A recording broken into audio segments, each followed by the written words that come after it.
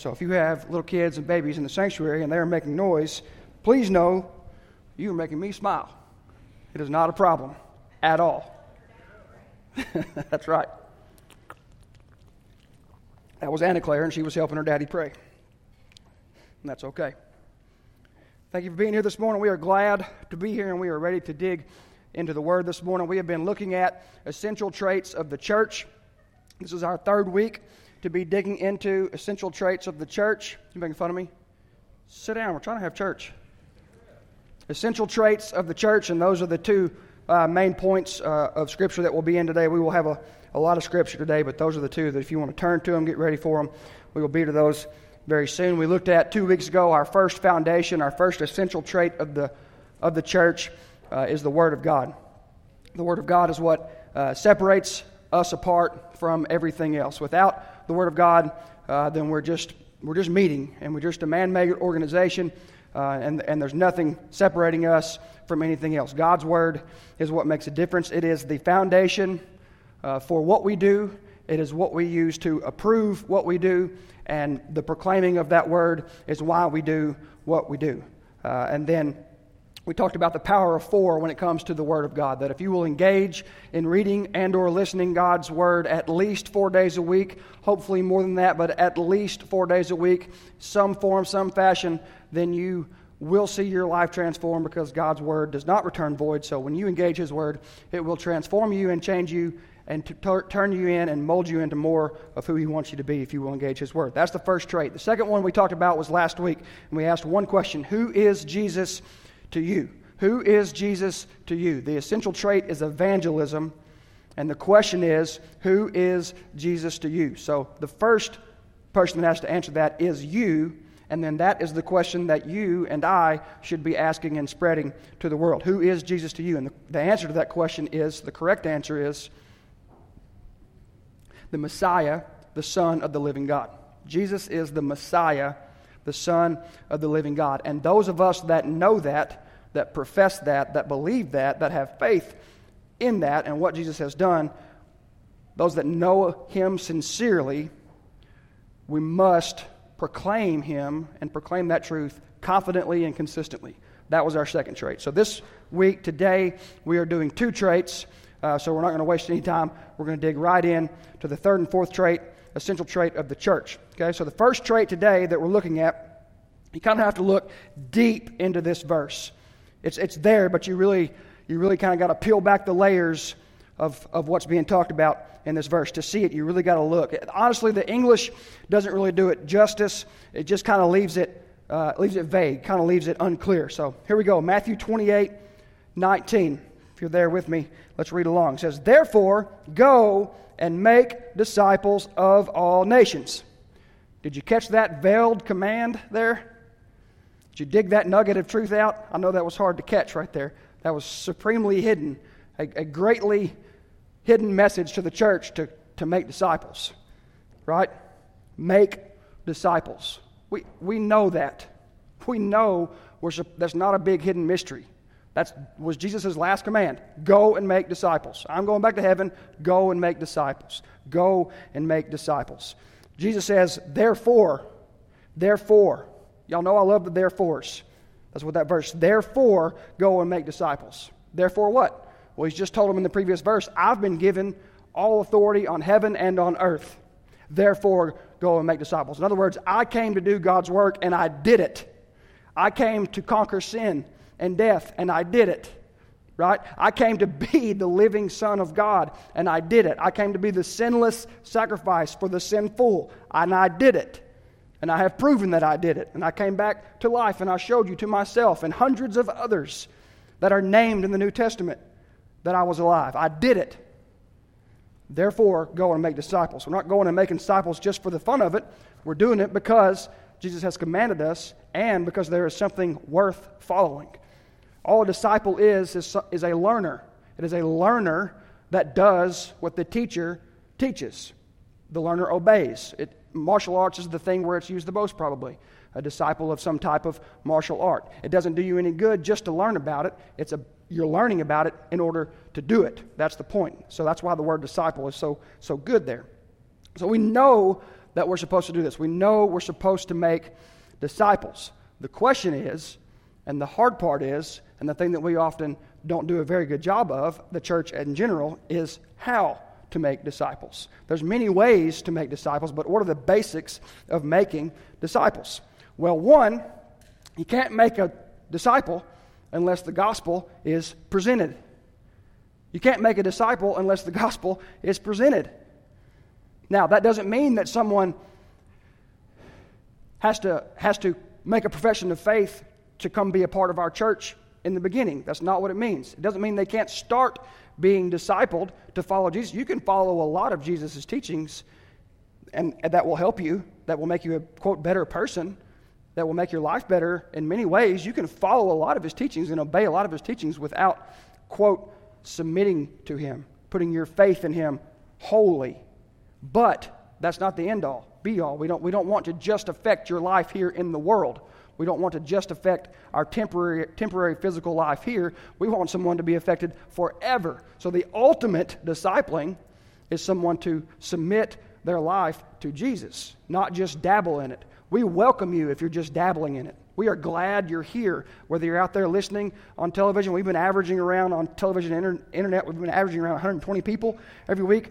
Thank you for joining us. We're glad that you're here. If you're just dabbling in Christianity, that's great, fine, awesome, come along. But ultimately, we want people to be evangelized. And so if there is no evangelism, there is no ultimate and true discipleship. We must be sharing what we just talked about.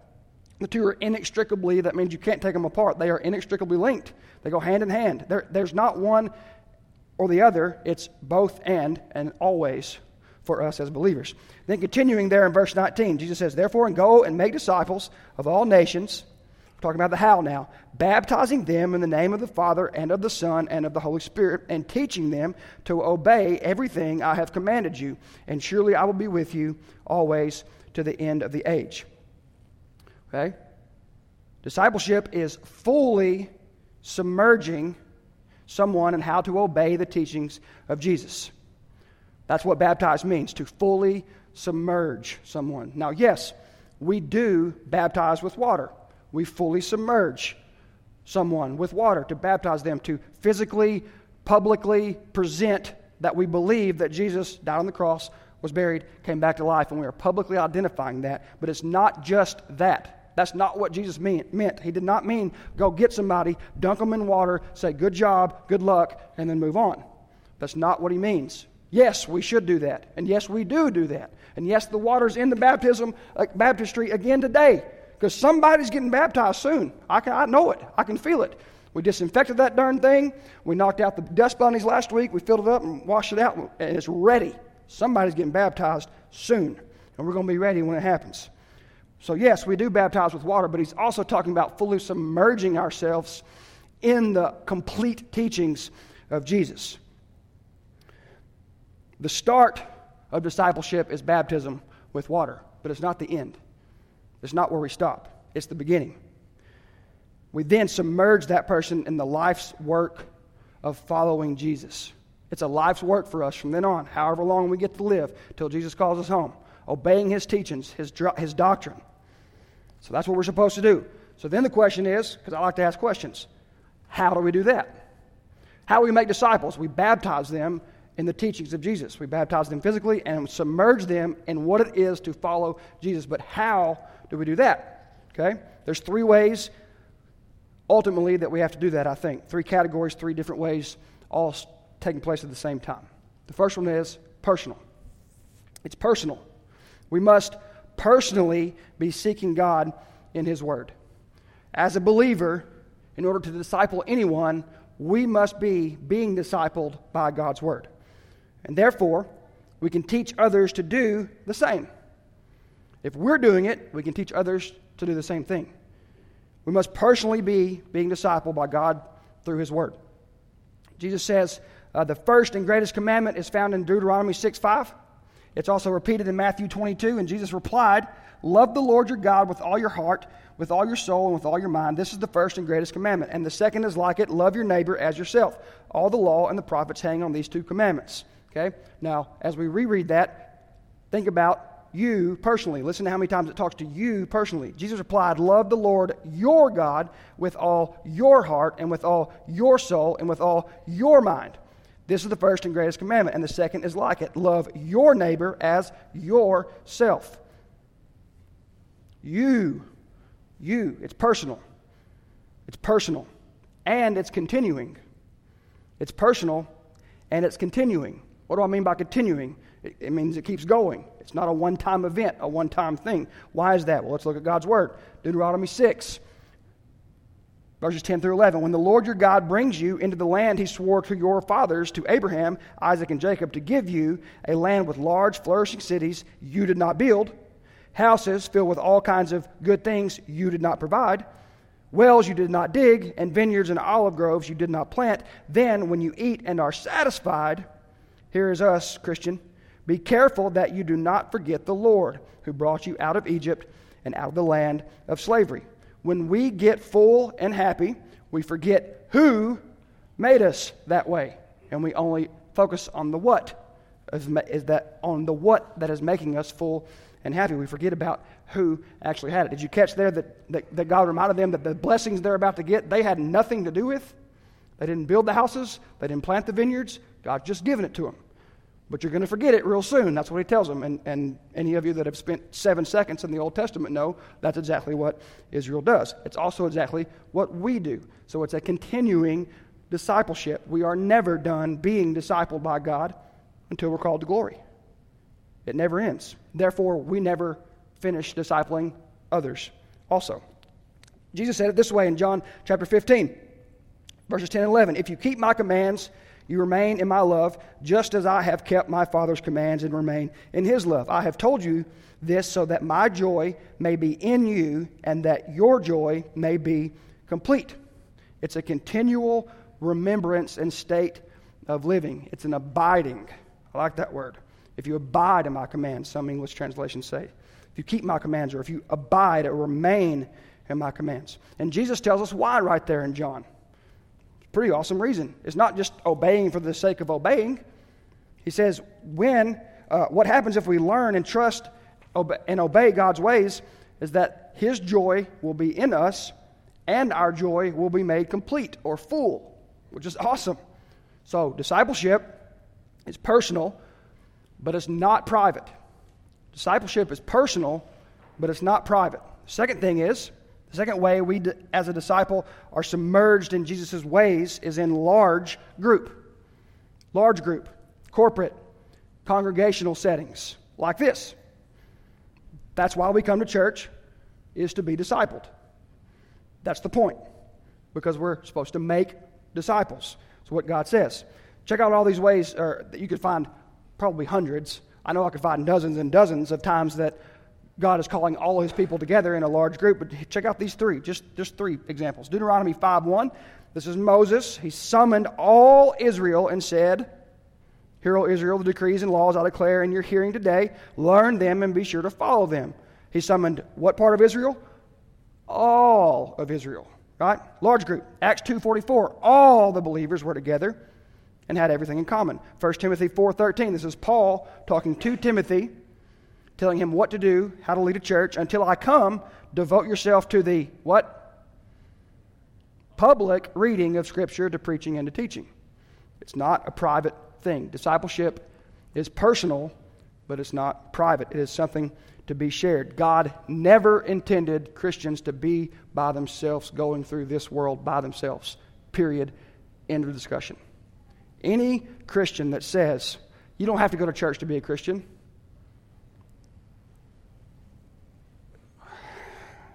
it makes me want to throw something when I hear that.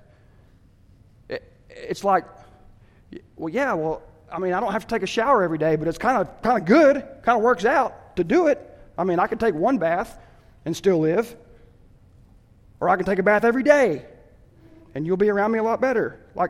It's so antithetical to what God wants us to do. God wants us to be together. Are people going to hurt you sometimes? Sure, but you can't crawl in a hole and say, well, I'll just do the Christian thing by myself. Good luck having your joy made complete in that. The assembled gathering of God's people is essential to the discipling of each individual member of the body.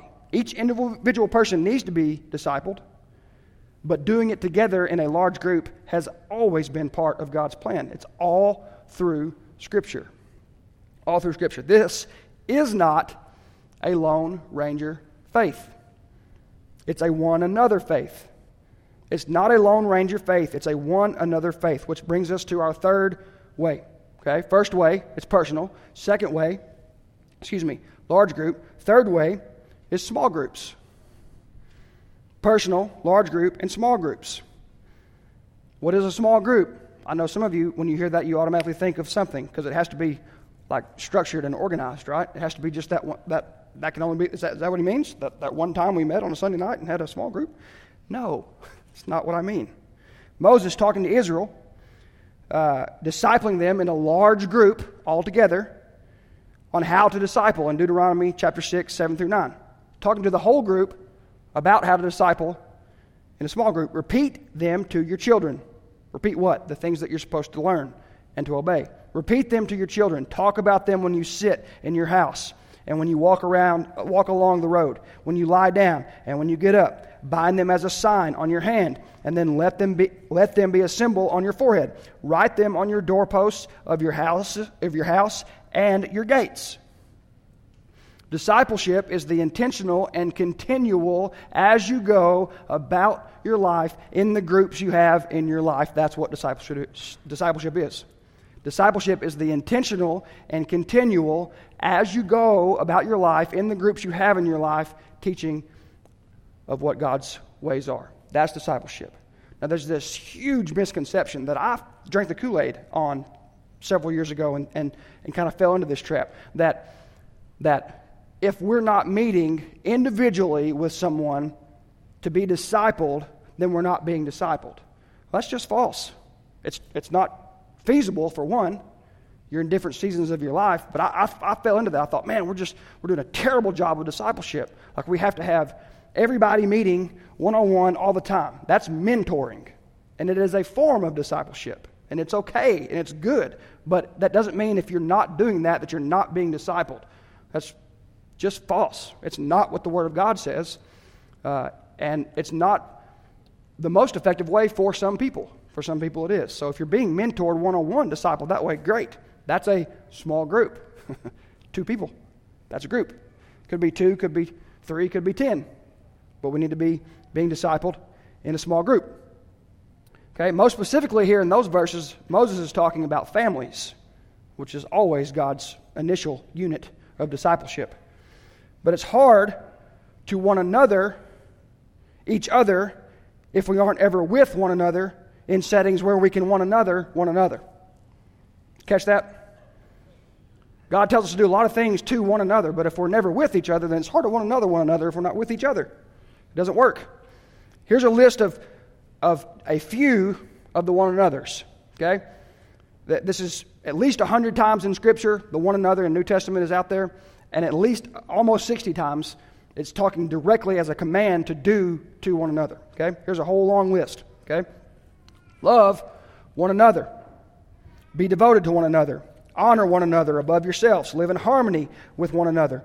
Build up one another. Be like-minded towards one another. Accept one another. Admonish one another. Greet one another. Care for one another. Serve one another.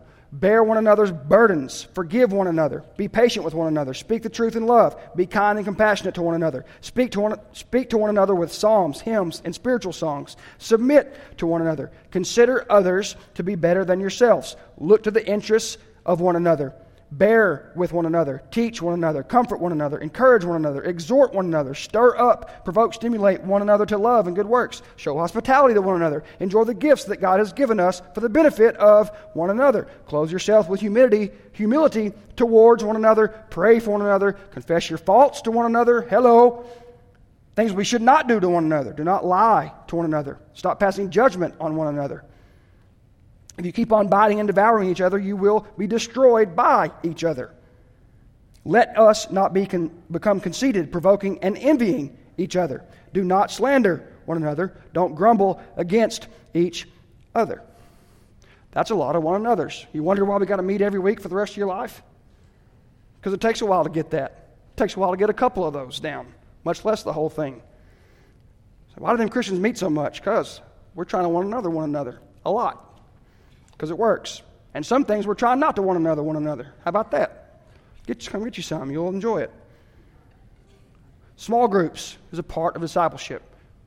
There's no set number, but it needs to be taking place. It must, to be fully discipled, be taking place. We need to be in small groups. Now, you can learn all those one another's. You can learn all those things personally. You can learn all those things corporately in a large group in here. And we should do both of those things. We should learn those things personally, and we should learn those things in here. But you can only do those things, obey those things in small groups. You can only do those things in small groups. We can't one another in a group this big. As soon as you start one anothering, you're in a small group. We have to be in small groups, 2, 3, 10, whatever, etc. We must be. We live out our obedience, we do in small groups. Family groups, God's big on that. Friend groups, Sunday school groups. Sunday school groups are not the time to catch up on the gossip. They are the time to disciple. Prayer groups, tons and tons and tons of small gatherings outside of the corporate gathering is where the rubber meets the road in our faith. Did you catch that? Tons and tons of small gatherings outside of this big gathering is where the rubber meets the road in our faith.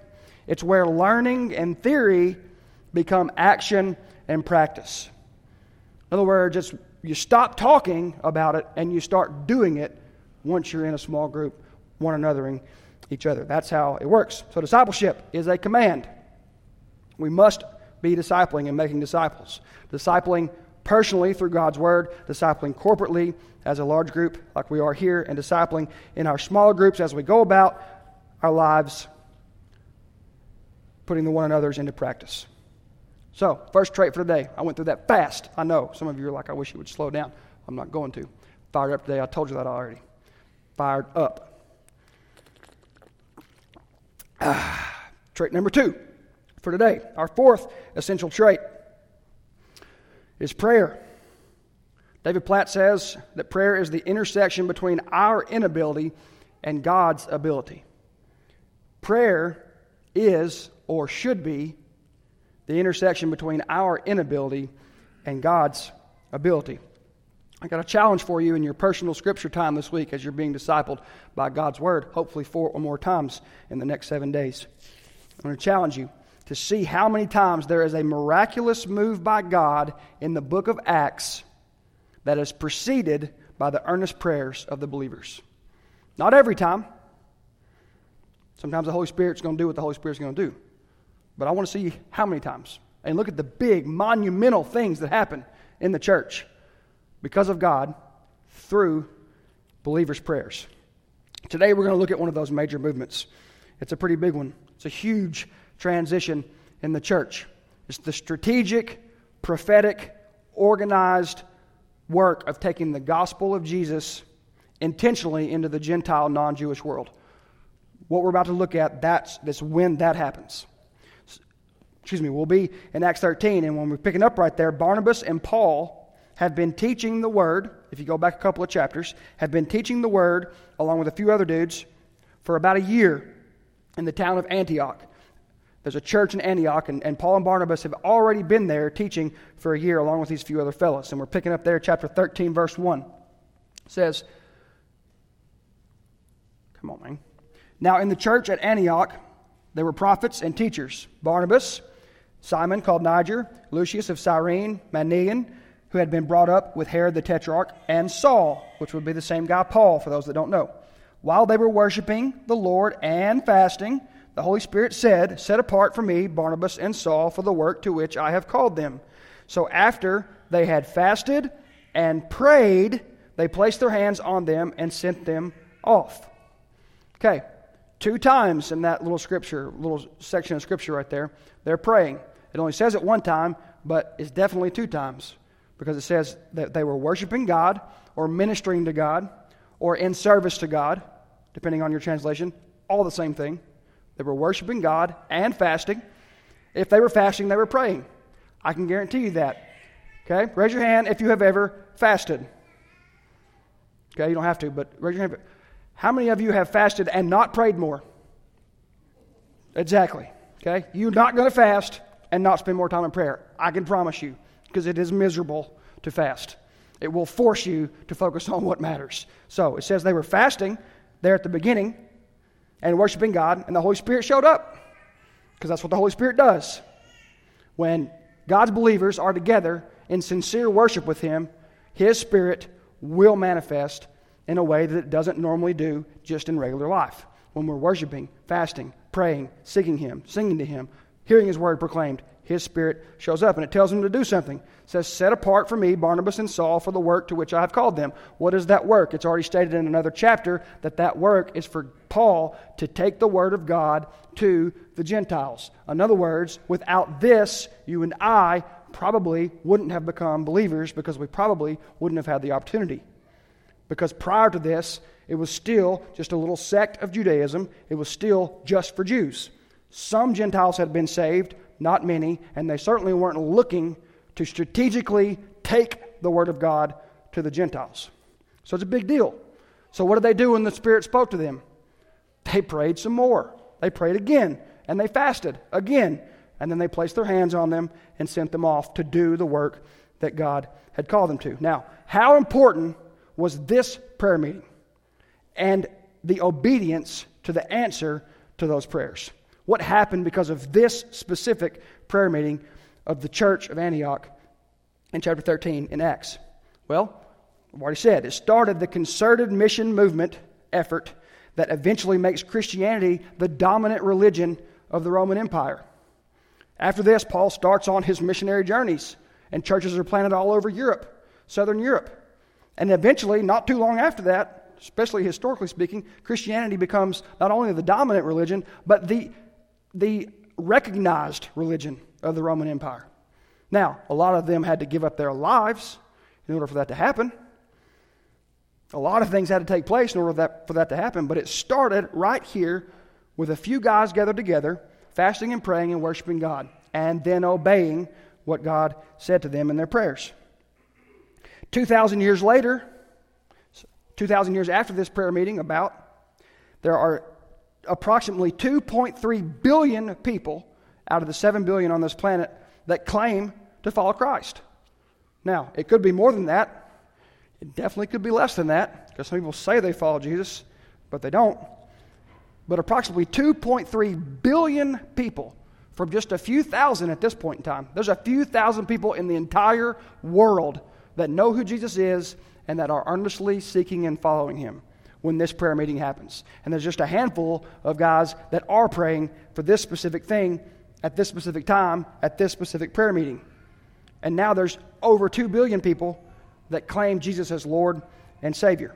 13 of the 29 books of the New Testament were written by Paul because of ministries launched after this prayer meeting. The letters of the New Testament, 13 of them are Paul talking to the churches that he goes and plants with this group of believers after this prayer meeting. Now, that is an awesome prayer meeting. I've never experienced a prayer meeting like that before. I've been in some good ones, just a small handful, to be honest, of prayer meetings that had power like that. But man, is it awesome. Miraculous, powerful, amazing things happen when God's church prays. Miraculous things, things you can't explain. Things that are not of us happen when God's church earnestly seeks Him in prayer. So what are we to do? Well, the students have heard me say this many times, and they're probably tired of hearing me say that, but we could stop just praying for a good day. That would be a good start. Like, think about it. How much of the bulk of your prayers are, God, please give me a good day. Keep me comfortable today. Please don't make it too hot today. Just give me a good day. Hope today's good and fairly comfortable. And thank you and I love you. And please make today good. Amen.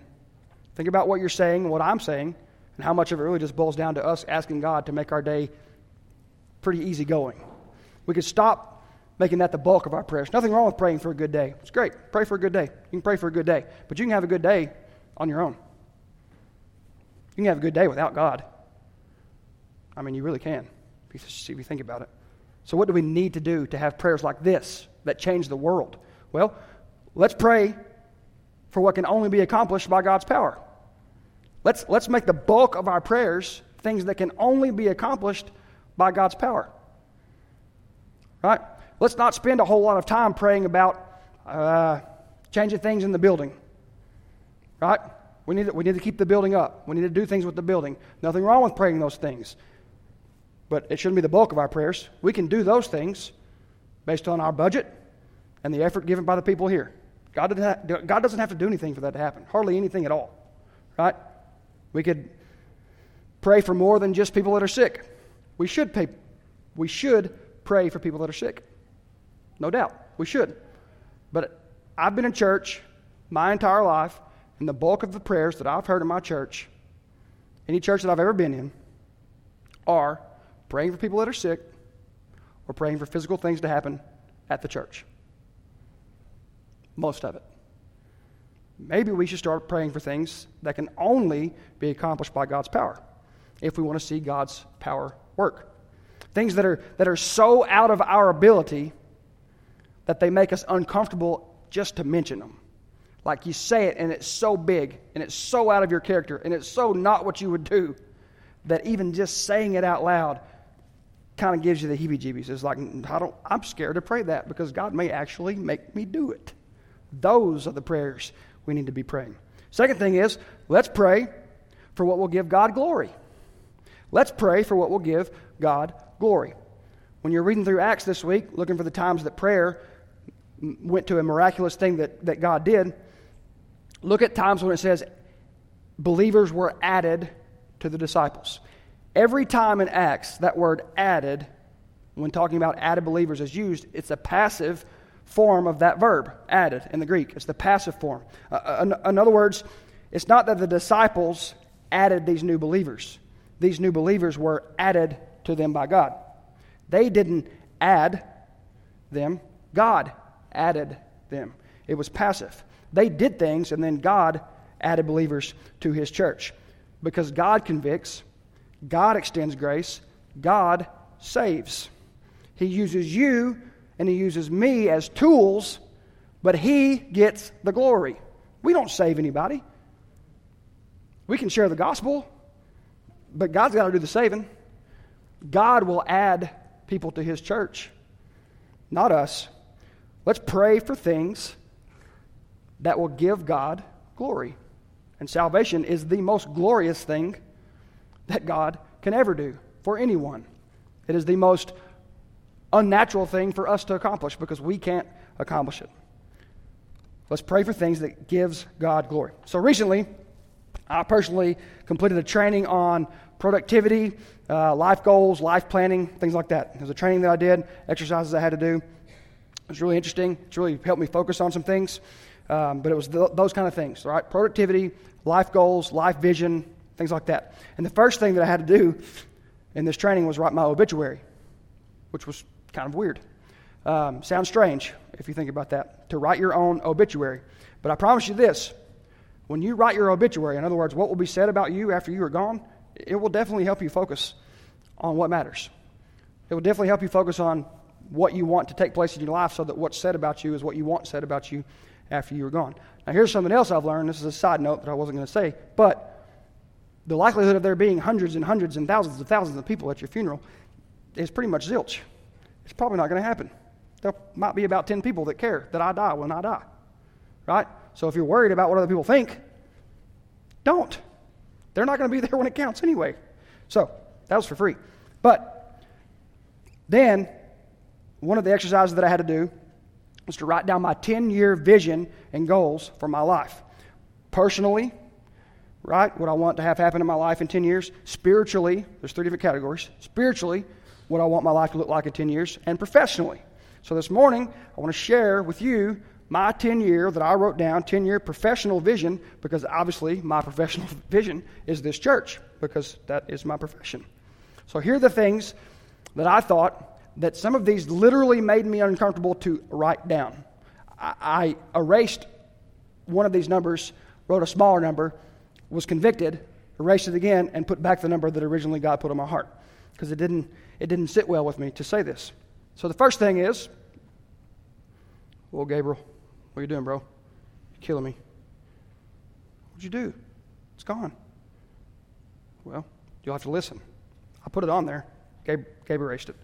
First thing is, I want to baptize 1,000 people. I want to baptize 1,000 people. In 10 years, I want to baptize 1,000 people.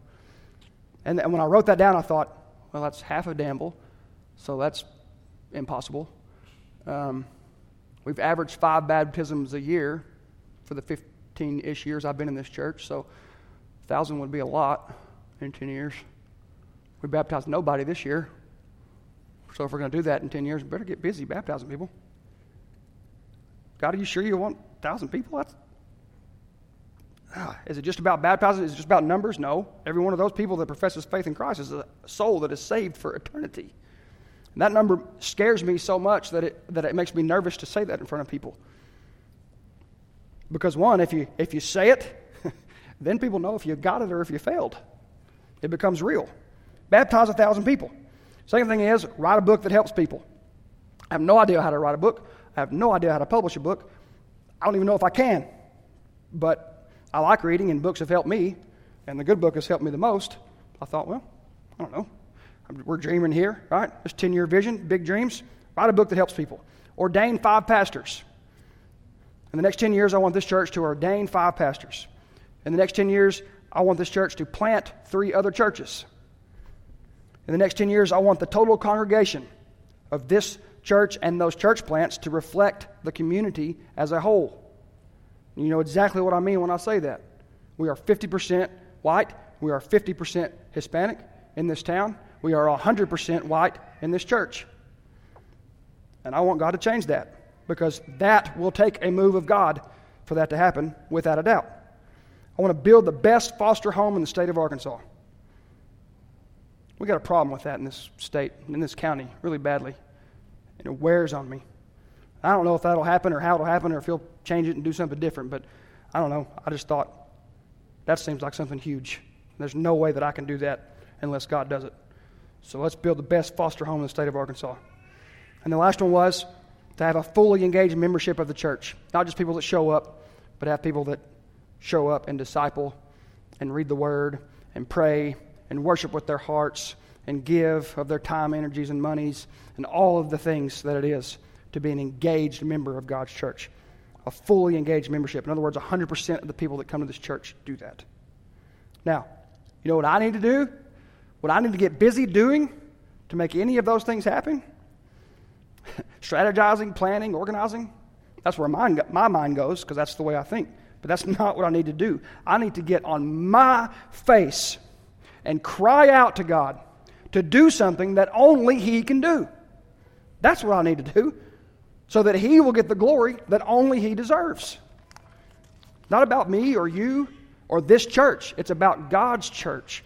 And we want to see God do mighty things. We want to make disciples. We want to comfort the orphaned. We want to comfort the widow. We want to feed the hungry. We want to reach the unreached. We want to reach those that are far from God. But it has to be done in a way that when someone asks, how did that happen? Our only answer can be, God did it. God did it. And for that to happen, we as a church have got to get on our faces and pray for the extraordinary. More than just a good day. Pray for the extraordinary. Prayer cannot be a supplemental add-on. It must be foundational and foremost in all that we do.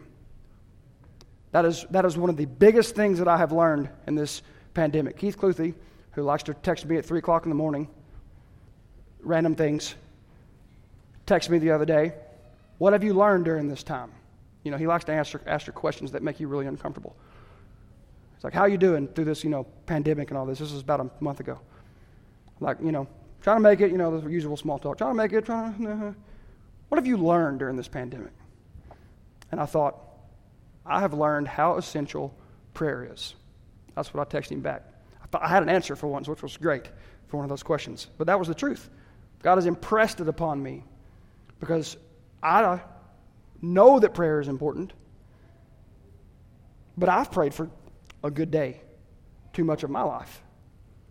And God has showed me through these last few months that you better get to seeking me with your whole heart in your prayer life. Shook me up a little bit, I'm not going to lie. Now, many of you this week, and especially yesterday, have texted me or messaged me or called me or all those things that we can do now, and said that you were praying for me and my family obviously for the loss of my grandfather, of my mother's dad. That is a great thing to pray about. And I appreciate those messages more than you know, more than you can express with words, because being comforted in death is only something God can do, right? That's only something God can do.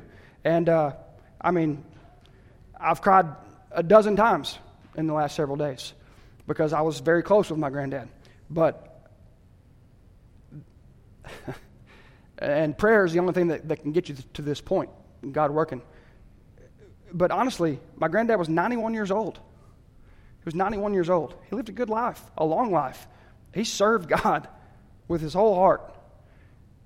He didn't get sick or suffer for very long. He's saved. What a joyful occasion. I miss him, and I will continue to miss him. But only following Jesus, only knowing that someone followed Jesus, only understanding the truth of what God's Word teaches about living this life and what will happen beyond, that kind of peace and comfort can only come from God working in our lives.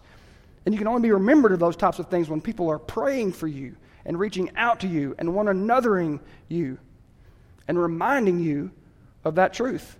So as I miss him, and I'm going to cry a dozen more times over the next week.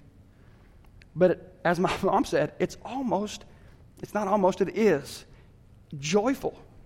He's released from this broken, sinful world. And he is in eternal glory. And I'll see him again one day. And for that, I'm happy.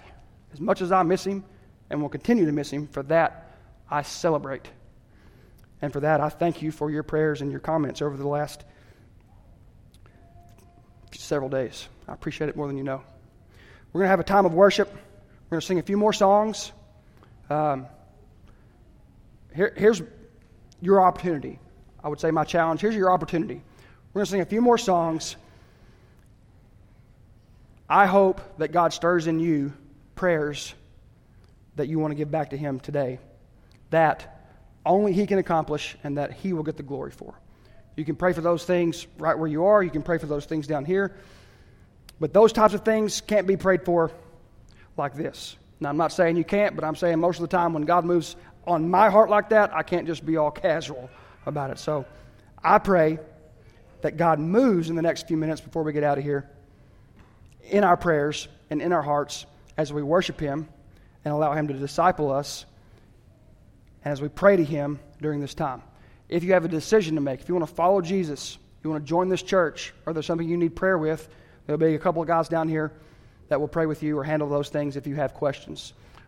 But we're going to sing, and we're going to have a time of response, a time of prayer, an invitation to what God is doing for the next few minutes.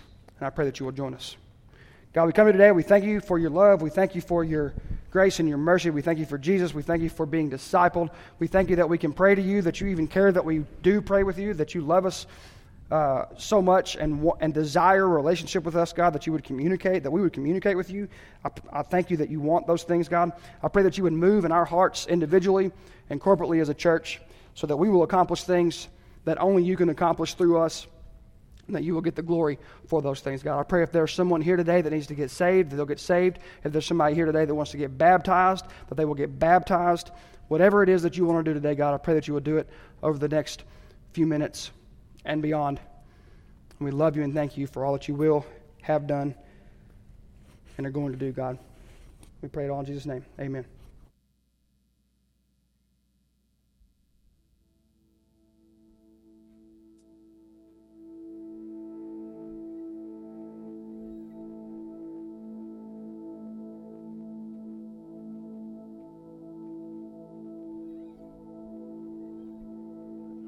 challenge you. Let's make this a powerful time of worship, and like he said, if God's stirring you, don't just sit there and hold on to the back of the pew. Come down here and let your physical presence